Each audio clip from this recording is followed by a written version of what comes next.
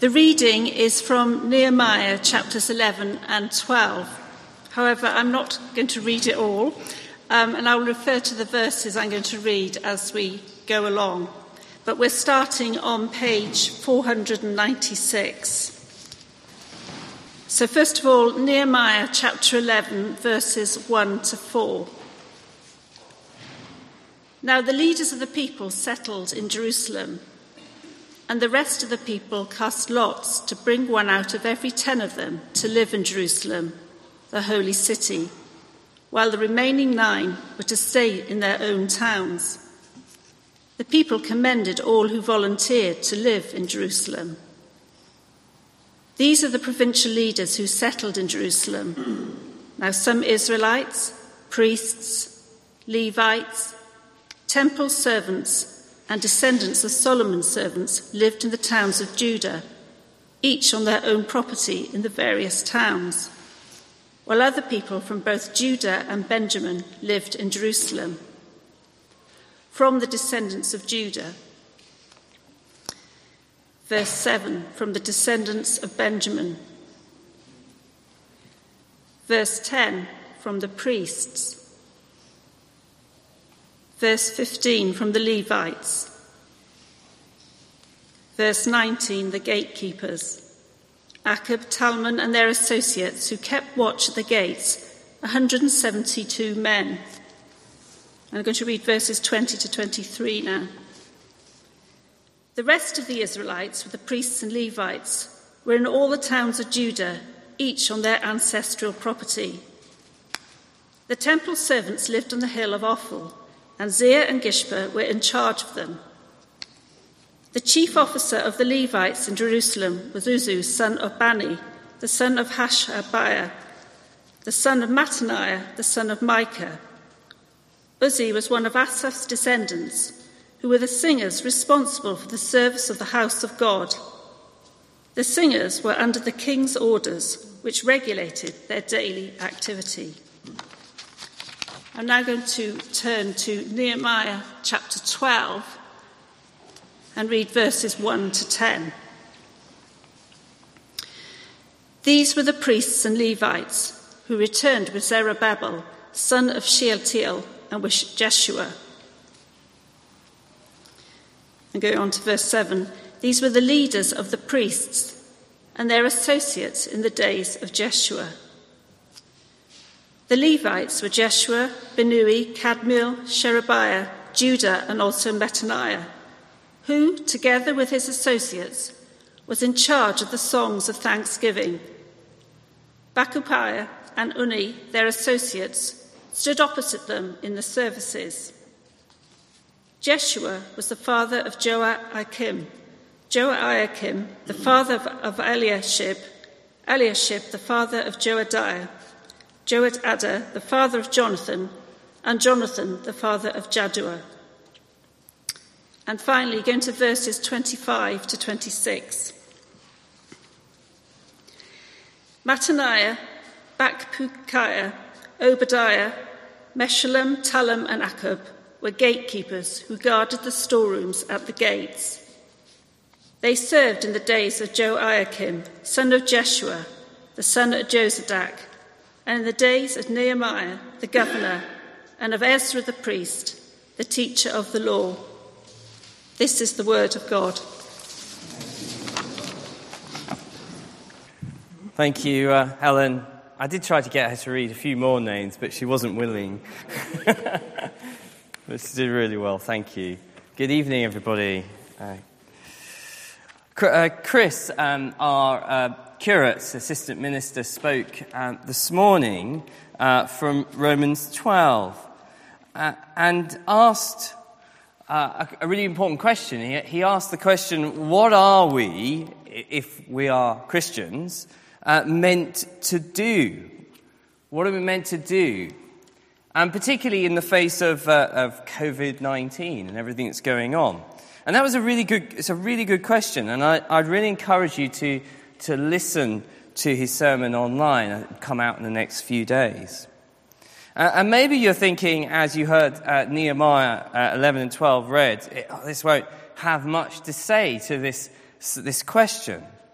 of what am I meant to do? What are we meant to do? Well, I think it does have a lot to say. It may not be quite as in the specific ways that this morning's reading did. But let's pray that it would speak to us. God our Father, we do thank you for your word to us. And Father, we pray in these days that are short, that they remind us that our days are short and that we need to turn to you, that we need to trust in you, and we need to seek to do your will. And so, Father, we pray, as we look at this together, we would know what we are meant to do. For we ask in Jesus' name. Amen. Now, if you had lived nearer the time of Nehemiah, we might have recognized some of the names here in the lists, and we might have gone, oh, there's so-and-so, or that name I recognize. But I know there's a bit of a social distance, isn't there, for us? I do remember doing that kind of thing with, and this is a bit sad, but maybe, did you go through a phone book when you went to a different place and look up all the people under your surname to see? Maybe you did that, I did that. See who the fields were. Alan's shaking his head, saying that's sad. To see if there were any fields and there are any scraces. There tended to be fields, but not very many scraces. But I think it's quite hard to do that with this passage. Sometimes we examine a list like these to look at family trees, don't we? Maybe you've done that in research, trying to work out whether your great-great-grandparents owned a castle, or do you discover that they stole sheep or something like that, or were in jail. That's what tends to happen. The reading of lists, what's the purpose? They do serve a purpose, but we are quite removed from this period, separated not only by time, but by geography, by culture. What possible relevance can this have for today, and particularly for a time as we're in now? We know that 2 Timothy 3 says that all Scripture is God-breathed and useful for training in righteousness, for correcting and rebuking. But we also know that not all Scripture is equally applicable, and we see that here. Nehemiah must have thought it was important. And God thinks it's important for us, although it might not seem always obvious. The fact remains that these lists exist, and they exist for our importance. And they do remind us three important things. They remind us that they show us history. Today we let people and lists, I think, and significant events of the past slip a little bit unrecorded in a way. It's interesting that modern churches, they often don't have anything on the walls, and like older buildings do, with names and lists around us. We have some, but if you go in an older church, there's lots of names and lists of people. In older churches, the walls seem covered, lists of people. And what's happening is they're capturing a sense of history, a sense of time, a record of what happened and who was involved and what they did and why they were there. Be it, of course, of great joyful moments in history where they were celebrating, but yet, of course, there were moments of great wars that were had, weren't there? And lists. And even lists of great plagues that happened in history. To remind us, why? Of history, that COVID-19 is not new, is it? If we know our history. So it's to show us history, but secondly it's to show us, I think it says, teamwork. Let's remember that Nehemiah was not a one-man band. Very tempting in any position of leadership to think that you are the linchpin in everything. And one way to avoid that is to make a list of all the people involved. If we were to make a list of all the people involved in St. John's, I think it'd be pretty long. It's a useful exercise to do. It's a way of bearing testimony, giving thanks to all those who play a role in the teamwork. So it's to show teamwork. But also it's finally to show everyone, to show that everyone is important to God. Everyone, every single one of us is important to God. Whether we know that, know that who they are or not. Everyone here tonight is important to God. You are important to God. Every name is significant. This list of name, in a way, represents, doesn't it, the unsung heroes of the people of God, who did loads of different things, all important. The list reminds us that each had their role and to accept that role in which God had placed them. I think there's a key principle to this, isn't there? The principle is that the lists provide us with a kind of striking warning on the one hand to any of us who are tempted to think too highly of ourselves and too highly of our role and that we matter a lot, and yet at the same time, on the other hand, to encourage us, for those of us who are prone to thinking a little too little of ourselves, that we are insignificant, that my role doesn't matter. Do you see, I think the list is there to say all these people, hundreds of them, thousands of them, were important to God. So the lists here show us history, they show us teamwork, they show us that everyone is important to God. Now, if you go back to Nehemiah chapter 7 and verse 4, it says, "Now the city was large and spacious, but there were few people in it. It was big, but it was empty. There wasn't anybody in it." What use is a big city and a big wall around without anybody to enjoy it?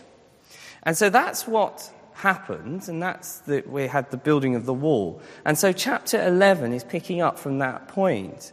Verse 1 says, "Now the leaders of the people settled in Jerusalem." Great. "The rest of the people cast lots to bring one out of every 10 of them to live in Jerusalem, the holy city." So what we have here is the repopulation, the urban renewal of Jerusalem. And for some reason, it sounds as if it probably wasn't that popular a proposition for people, because they had to cast lots to get people to volunteer to go back. Perhaps there was a limitation on food supply. Maybe there was a limitation on housing. Sounds so familiar, doesn't it, in a city?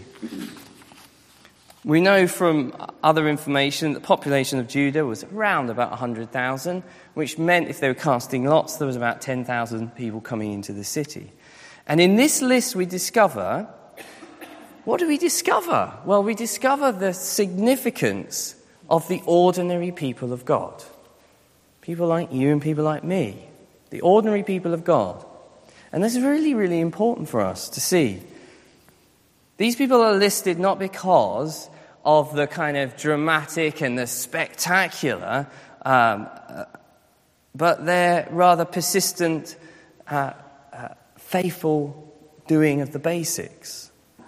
I think often that we're tempted to believe that unless we're doing something amazing or something crazy, or that we're doing nothing at all, but of course we're not. Steady, faithful, consistent, committed to the basics, ordinary, everyday events of life. Showing up when you say you will show up, calling someone when you say you will call them, being part of a service rota when you said you would. It's really important. All those things make the people of God function together. Most of the times, our lives are not peppered with the kind of dramatic going through the Red Sea and, all those kind of spectacular miracle type things. And it strikes me that if we're going to support our community through this period of COVID-19, then we've got to do actually the basic, ordinary things of life and service.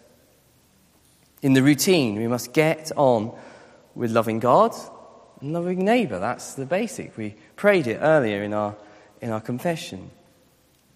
Now, if we move along the list of people here that are mentioned, and just imagine as we go along that we were sort of asking them, what were you doing in this city? What were you doing? You can imagine we stopped every so often and asked a few of them, what were you doing?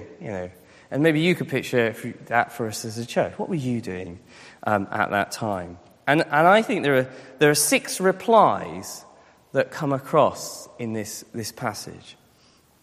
What were you doing? 6 replies. Number 1, what were you doing? Answer, I was living in Jerusalem. This is as technical as that.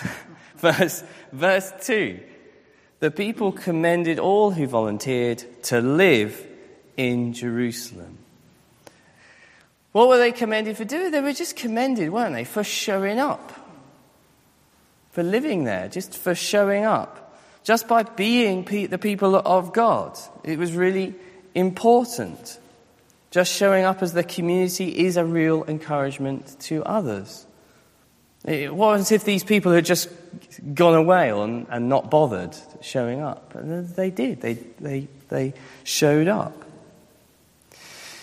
If you were there, imagine you weren't in your seat where you're sat now. Of course you are, but imagine you weren't in your seat there, in your space. There would be a space, there would be a gap, wouldn't there? The reality is that some are not here, isn't it? It's true, some are not here for whatever reason. Some are worried about COVID-19, and so there's a space. Others aren't here because of various other reasons. Others are not here because they've wandered away. They haven't shown up. God works in God's way, and He requires His people to show up in the ordinary to maintain life. It may mean showing up in order to visit some of those people who are concerned and worried about what's about to happen or what is happening. What were you doing? First of all, they were living there. But secondly, why are you there? What were you doing? Secondly, they were working. It's getting even more technical, isn't it? They were working. They were working in the temple, verse 10. The priests and their associates who carried on work for the temple. 822 men. 822. In a group that size, you're not going to exactly stick out, are you, in 822? Just one cog in 822. Each one with a sense of belonging and a purpose and a commitment to keep the thing going, to whether it was a big or small part that they played, or whether it was an up front or a back office, whether it was fetching wood for the sacrifices, or whether it was actually doing the sacrifices in the temple and carrying them out. These people worked together to maintain the temple worship, the spiritual work of the people of God. What were you doing? We were working there. You have a job. We have jobs. We are serving God and worshipping Him in the places that God has called us to be. Why were you there? You were working. We were living, you were working. Thirdly, what were you doing? Serving. Verse 16. Shabbathai and Jozabad, 2 of the heads of the Levites who had charge of the outside work of the house of God. That outside work. They were serving. It doesn't sound perhaps to us like a big deal. But it is a big deal, isn't it? Just think about the maintenance required for the temple. Just think of the maintenance required for the outside and the inner court, and the different courts and the different aspects of it. You've got a property report today. Those things are really important. Every building requires repairs, groundwork, gardening to keep it going. Then we have gardeners who serve us and do the work around this building. If we didn't have those people doing, we wouldn't have the access around the side for people in wheelchairs and for buggies. It is a big deal. Of course, what we tend to do, isn't it, and we all do this, we tend to devalue the significance of these things. We assume that these things are because they're not public or visible, that they don't matter as much. Paul picks this idea up in his first letter to Corinthians, to the church in Corinth. In chapter 12, he reminds us that it's the unpresentable parts of the body that are most significant. The really important parts of the body are not on public display, isn't it? The mind, you can't see the brain, the inner workings of the brain, but that's got to be one of the most important things, the heart, the function of that. But it's unseen, not on public display. Like our hearts, our lungs, our brains, those really important functions are unseen. And suppose that's the question, isn't it, for us in service? Are you prepared to be totally unseen for the kingdom of God? Are you prepared to be unseen? Are you prepared to serve in a certain way that no one knows about it and no one sees it? No one knows your name. No one knows, and perhaps no one is particularly worried about it. But you're doing it for the sake of God and for his kingdom. You see, there are some lists. There are some plaques of people who did certain things for God. But the truth is, isn't there? There's no plaque for the people who faithfully serve tea and coffee week in and week out. Or the people who visit the sick, who do it without people noticing. There's no plaque for those who stick bog rolls in the toilets. But people do that, and it's really important, as everyone seems to be going mad about bog rolls at the moment. Few know and few see or care. But what matters is being on God's list and being involved in service and serving him faithfully. So I was there, I was living there, I was working there, and I was serving there. But fourthly, what were you doing in this list? I was praying. Verse 17. Mathaniah, son of Milcah, son of Zabdi, son of Asaph, the director who lead the thanksgiving and prayer. They were encouraging people to come before God in prayer, and they were leading the prayers for the people and encouraging people to come to prayer. So if you had a problem or a burden, you needed encouragement in that, you could go and get prayer for it. Isn't it? I often think about this, it's quite staggering, isn't it, to think just how important prayer is, and the prayer life of a church that is sustaining us and sustaining you. I mean, did you know, maybe you don't know, that there is an intercessory group that meet every Thursday morning to pray for the needs of this church and to pray for the needs of the nation and the world. Every Thursday they meet to pray. I'm so grateful for those people.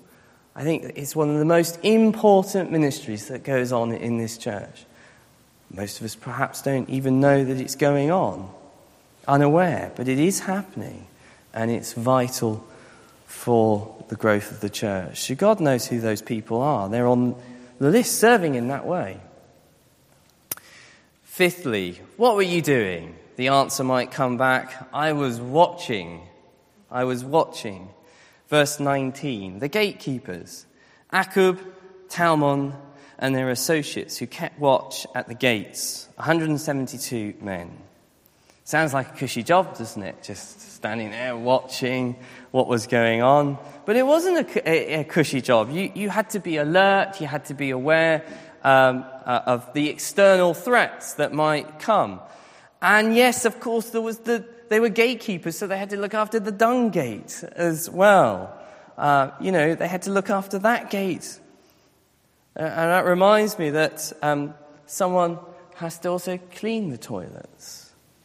Someone has to not only put the toilet rolls in, but also clean the toilets. Chapter 12, verse 25, at the end of the reading, picks it up again, tells us that they had to look after the supplies. Mathaniah, Bakbukiah, Abadiah, Meshullam, Talmon, and Akub were gatekeepers who guarded the storerooms at the gates. No doubt watching that the loo rolls didn't get nicked. That's right. So they were watching. Finally, number 6, what were you doing there? I was singing, verse 22. The chief officer of the Levites in Jerusalem was Uzzi, son of Bani, the son of Hashbadiah, the son of Mathaniah, the son of Milcah. Uzzi was one of Asaph's descendants who were the musicians or the singers responsible for the service of the house of God. The singers were under the command of the king. And these were the great, however many great, grandchildren of King David, who, of course, was the singer, a boy who wrote most of the Psalms. And that singing had cascaded down through the generations after generation, and they were still singing hundreds of years later to the glory of God and leading God's people in it. And if you go to chapter 12, verse 8, it says that the Levites were Jeshua, Binu, Kadmiel, Sherebiah, Judah, and also Mathaniah, who together with his associates was in charge of the songs of thanksgiving. Bak, Bukiah, and Uni. They're just such great names, aren't they? Their associates stood opposite them in the services. What did you do in the service of the people of God? Oh, we stood opposite the people who were singing.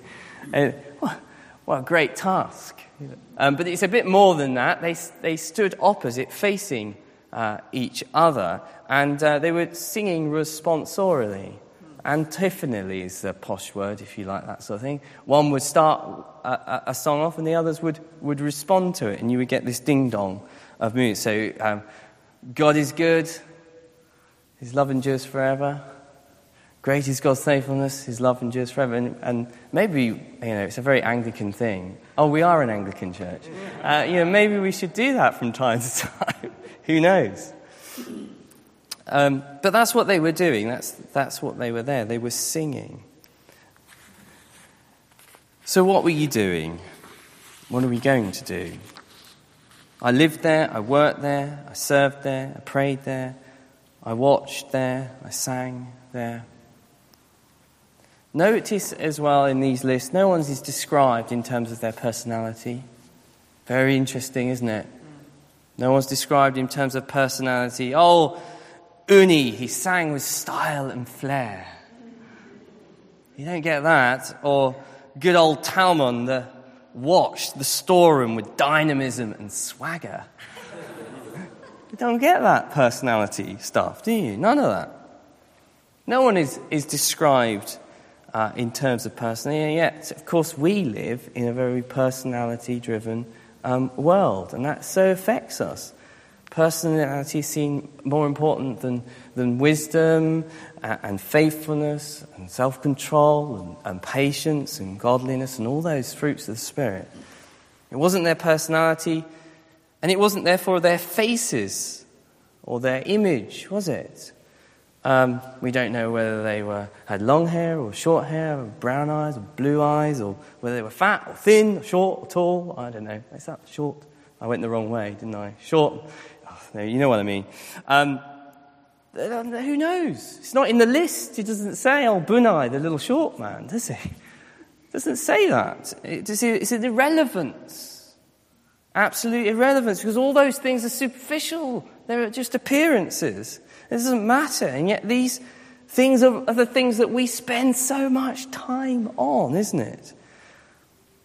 The relevance here was not their Facebook page or their Instagram, but their function. It was what they did for God. Do you have someone, I don't know, you may have had this experience. Do you have that someone where they're no longer with us, a friend, a relative who's died and a while ago, and you can't actually remember what they look like? You've probably experienced that. Somebody who's no longer with us, but you can't remember what they look like. But if I was asked you what were they like, I bet you could remember them. Oh, they were prayerful. Oh, I really enjoyed the way they laughed and they smiled and and the way that they acted and the things that they did. You'd remember that, wouldn't you? Because you do remember that more than the face. You see, it doesn't matter if we can't remember a face, because that's irrelevant compared to how people touch our lives. I can't recall my first Sunday school teacher, Mrs. Watling, when I was 5. I can't recall my second Sunday school teacher, or even my third Sunday school teacher. And that takes me up to about 11, so I wasn't really good at remembering. I can't remember what they looked like at all. But I know that they taught me. They taught me the Bible, and they taught me about Jesus. And they taught me that Jesus loves me because the Bible tells me. Because of the function they performed many years ago, I was brought to faith in Jesus Christ. The issue with the list isn't that they were famous, that they looked a particular way, but they were faithful in the role that God had called them to perform. Let us be concerned with that. It's not about fame, it's not about personality, and it's neither about power either. Very interesting, isn't it, at the end of Luke chapter 10, when Jesus is talking to the disciples, and he says this. He says, "I've given you authority to trample on snakes and scorpions, and to overcome all the power of the enemy. Nothing will harm you." He's saying, I've given you great power. But he says this, "However, do not rejoice that the spirits submit to you, but rejoice that your name is written in heaven." That's the thing to bear in mind. That your name is written in heaven. That's the ultimate list that matters. The only list, really, that matters. So what are we going to do as Christians? Trusting in the Lord Jesus, faced with the difficulties of our time, with COVID-19. Well, may I suggest that we keep doing some of these what I call ordinary functions of discipleship, faithful things of loving God and loving our neighbour. Let's pray. Father God, we do thank you for this picture that you've given us from your word about the people of God serving you and serving their neighbours. And Father, we pray that we would capture that same vision of faithfully seeking to serve you wherever you've called us and to whatever it is, whether it's seen or unseen. We pray that we'd be doing it for you. And keep us mindful of the list that really matters, your list that's written in heaven. Father, please help us in these times which are difficult, these times which are short, that we would turn to you to seek to love you and to love our neighbours, because you first loved us in the person of your Son, Jesus Christ. Amen.